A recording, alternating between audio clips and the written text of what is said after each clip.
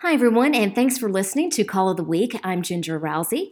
While we usually focus on crops in this podcast, with the opening of the early August hunt today, August 23rd, we thought we'd interview a specialist about an issue that is probably very close to many of our landowners and hunters out there.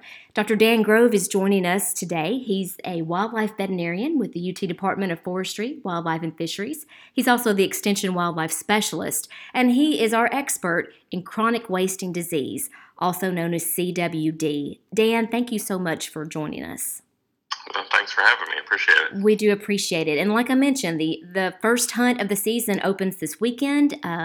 Regular season getting going here in a few weeks. So people will be out there hunting, and this will be the first time that we're starting the hunting season knowing that CWD is in Tennessee.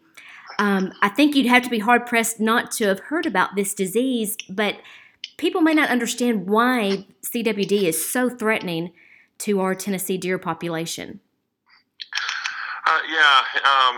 Unfortunately, even as much as we try and get the message out, there's still probably folks that might not have heard the full message at this point. But CWD, chronic wasting disease, is the prion disease of cervids. So in Tennessee, that's going to be our white-tailed deer species and potentially our elk.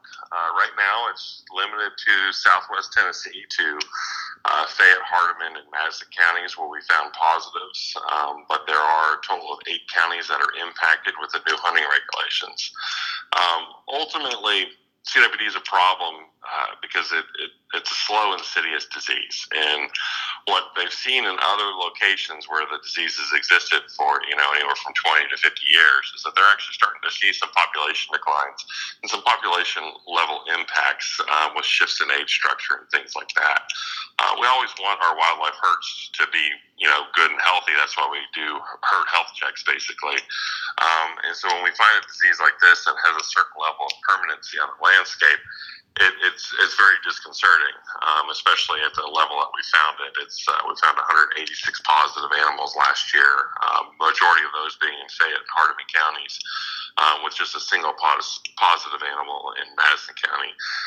And that's a lot for a first detection. It means it's been out there for a little while, and so this year we're really just looking to try and get a lot more samples out of animals. That's why we've instituted new regulations to encourage hunters to potentially go out and harvest more animals so that we can get more samples.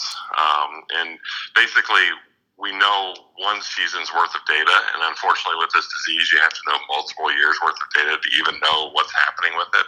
And so right now, we're still just trying to determine where the leading edge of the infection is at this point. Okay. Well, 186 deer positive in Hardeman Fayette. Do you have any idea what percentage of the deer population that would be?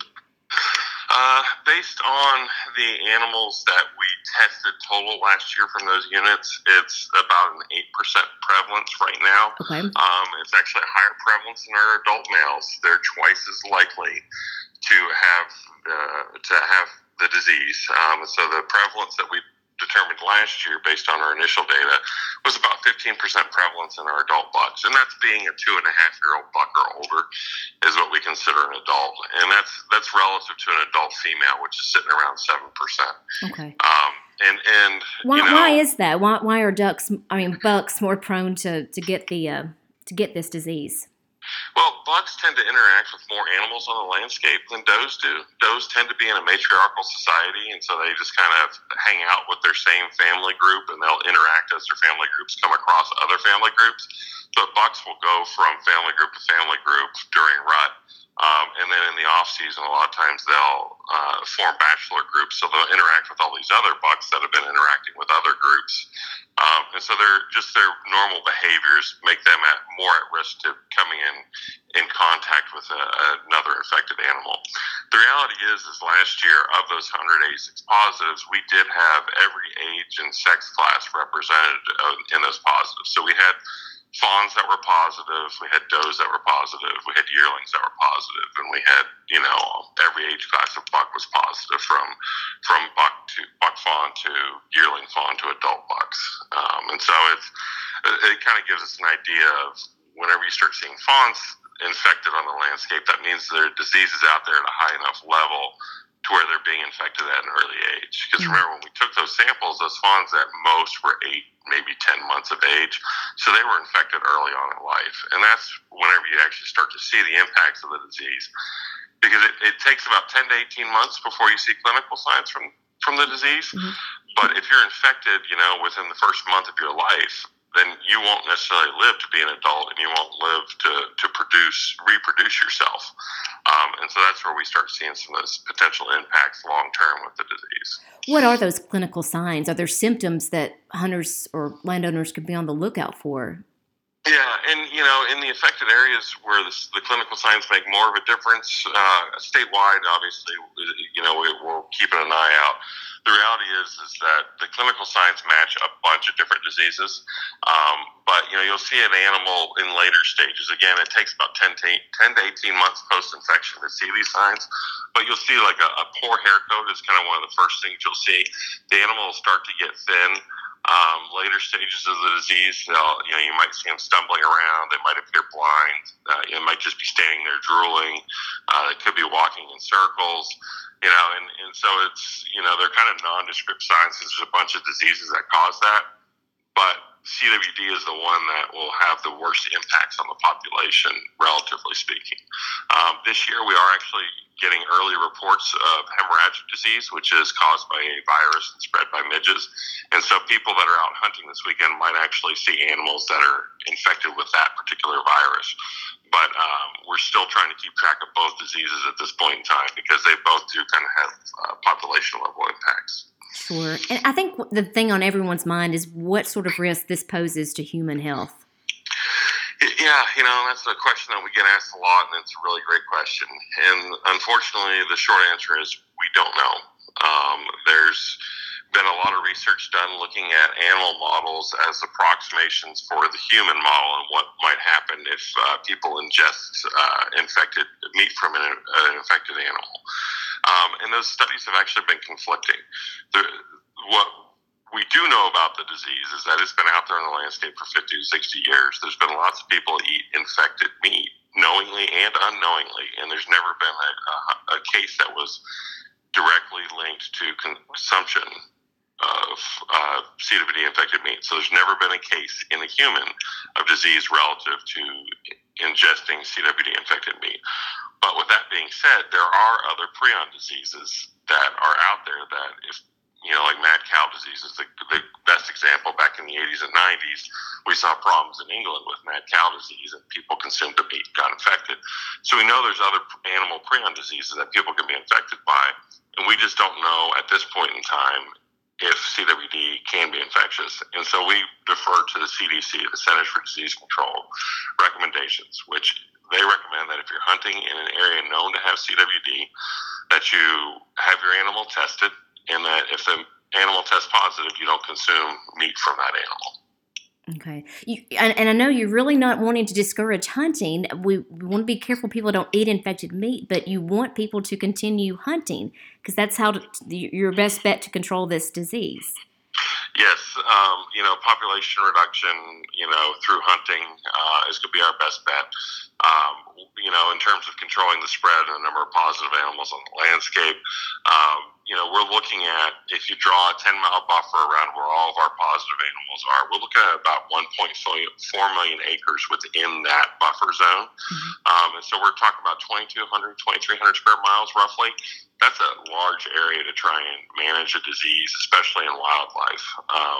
And so, that's why new regulations have been put in place to encourage people to go out and hunt more.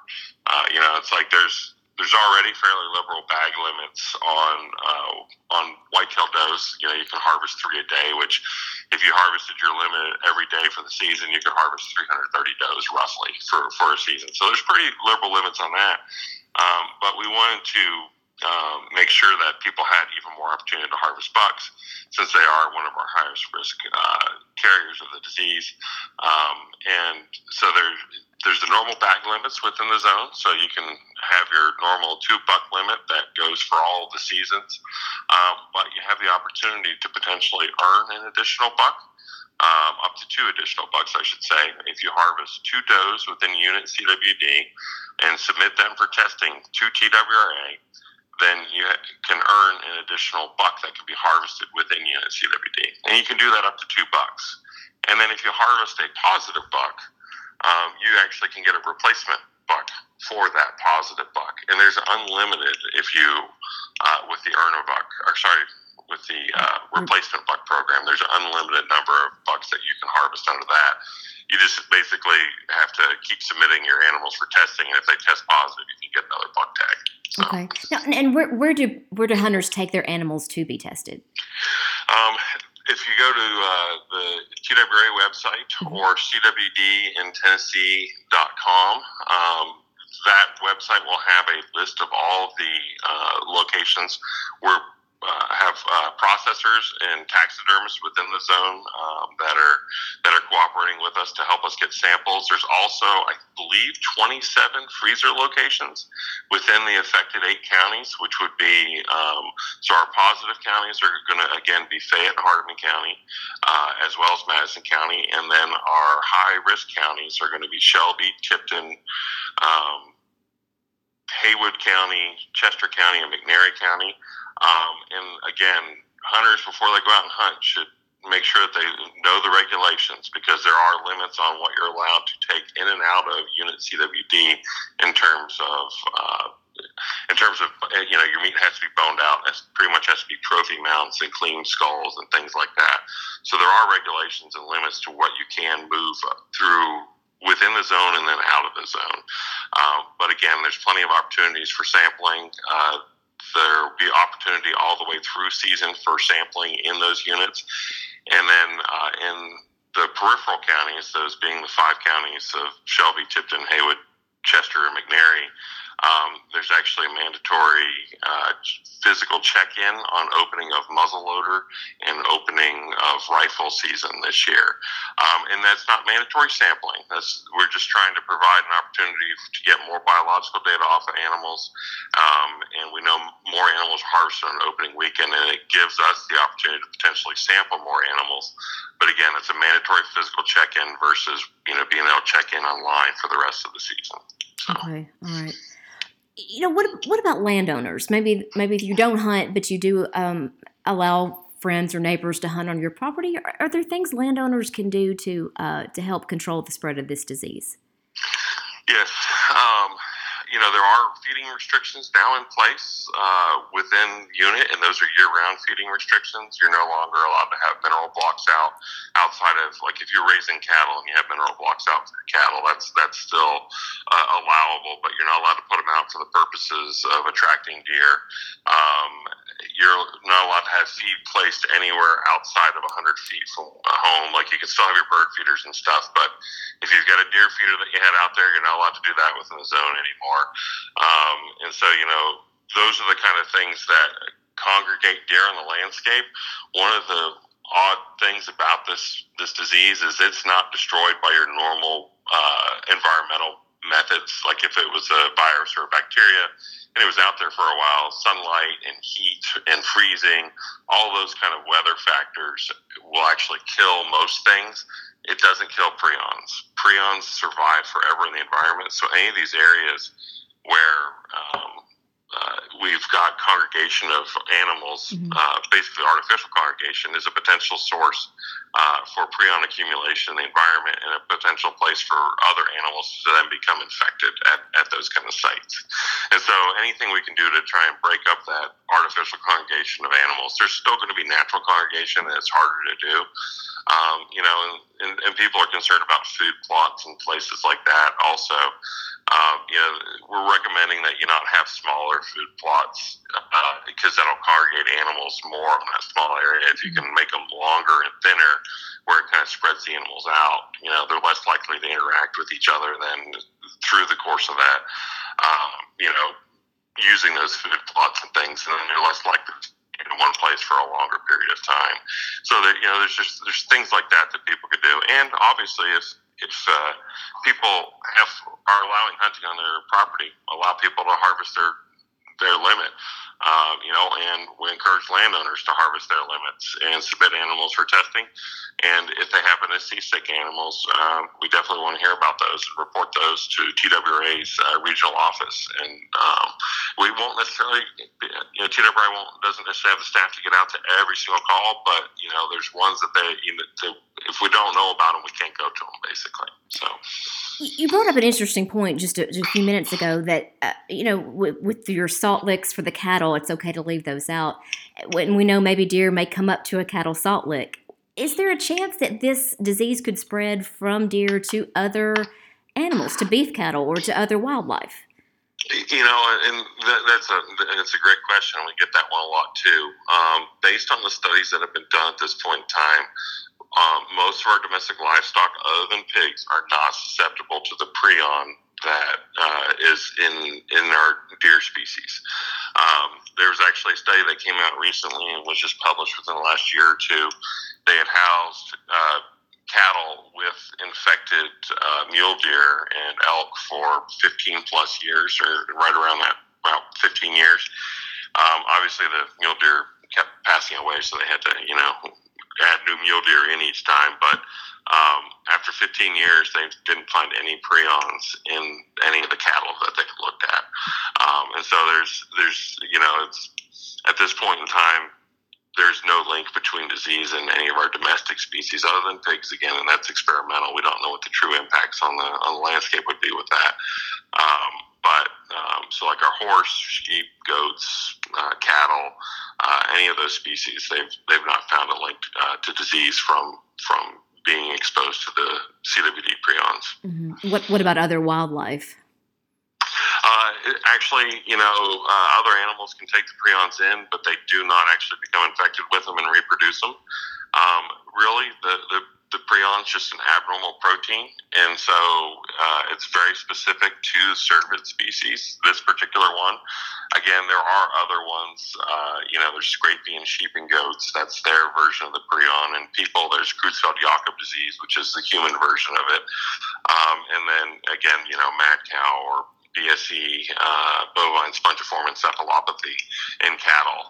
And we know there's prions and all kinds of different fungi that have prions, and there's different plant prions and all kinds of different animal prions. So they tend to be species specific and not crossover, but that's not a guarantee. We do know that there is crossover from species group to species group. But at this point in time, it looks like the cervid one is fairly well host adapted. But then again, since we do know that there's not 100% barrier, we always kind of urge caution with things. So, okay. Looking ahead to this season, are you expecting to find some positives in additional counties? Is that something you've just resigned yourself to, or are you hoping you can contain it to the 3 that you've already recognized? Yeah. Have 1 year's worth of data. Mm-hmm. And last year there was 2 positive animals that were within a quarter mile of the McNairy County line and within a quarter mile of the Shelby County line. And the reason the other counties have been brought in to unit CWD is because they're positives within 10 miles of their borders. And so the reality, unfortunately, we just have that 1 year's worth of data. And so we don't know where that leading edge is. We're going to try and determine that this year, and that's why we set up the sampling scheme the way it is this year. I would fully anticipate that there will be more counties that turn positive, and one of the things with CWD, unfortunately, is that the changes that we do in management and to try and control the disease, you won't actually see the impacts of them for 5 to 10 years potentially, and so. It may look like initially, we'll probably find more positives because we're looking harder this year than we did last year. And so it may look like there's an increase in the prevalence, but it might just be that we didn't get the true prevalence last year, if that makes any sense. Yes, it does. And so there's a lot of times a perception that in the first few years after you find the disease, it just looks like it's skyrocketing, and then it continues to ever expand. And the reality is it's just, when you first find it, it's hard to figure out where that leading edge is. And if you remember, I said it's 1.4 million acres that we know it exists on. And so we have a huge area that we're trying to get data from. And so that there's going to be a lag, and there's going to be a difference in the way things look, just because we're trying to get more intensive surveillance in the peripheral edge of this to figure out where that true leading edge is. And then maybe we can start doing some management actions, because if you start doing management actions before you truly know where the disease is, you're kind of chasing your tail a little bit. And so that's the first few years afterwards. That's a lot of it is data collection and trying to figure out where the disease actually is, and then looking at what our management options might potentially be long term. Okay. The website is cwdintennessee.com, and you can go there and find hunter resources, landowner resources, general information about chronic wasting disease. And Dan, you've been doing a series of meetings here in West Tennessee, and you have one more, if I'm correct. Yes, we have our last one will be in Chester County next Tuesday, which the date off the top of my head I can't remember. August 27th is next Tuesday. There we go. Next Tuesday at 7 o'clock. The information is posted on UT Extension website, as well as on TWRA's website, as in terms of location, so you can look that up and get directions to the location if you're interested in that. We're anticipating that after the season we'll have some more meetings, just so that we can update people. And so that the plan is to continually update people through the season. So if people are interested, they can go to TWRA's website, sign up. There's an email list that you can get on, and so that every time there's an update about chronic wasting disease, they'll kick out emails to anybody that signed up for that list.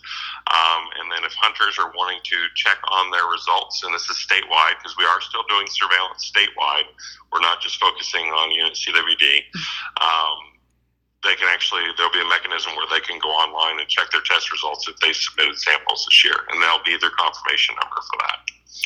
Well, that's fantastic information. We'll include the links to these websites that Dan has mentioned. And we really appreciate you, Dan, for taking the time to talk to us. And if you have a chance to come to the Chester County meeting, be sure to check that out next Tuesday, August 27th. Again, thanks, Dan, for being with us. Thank you all out there for listening, and happy hunting. This is Call of the Week. We'll talk next week.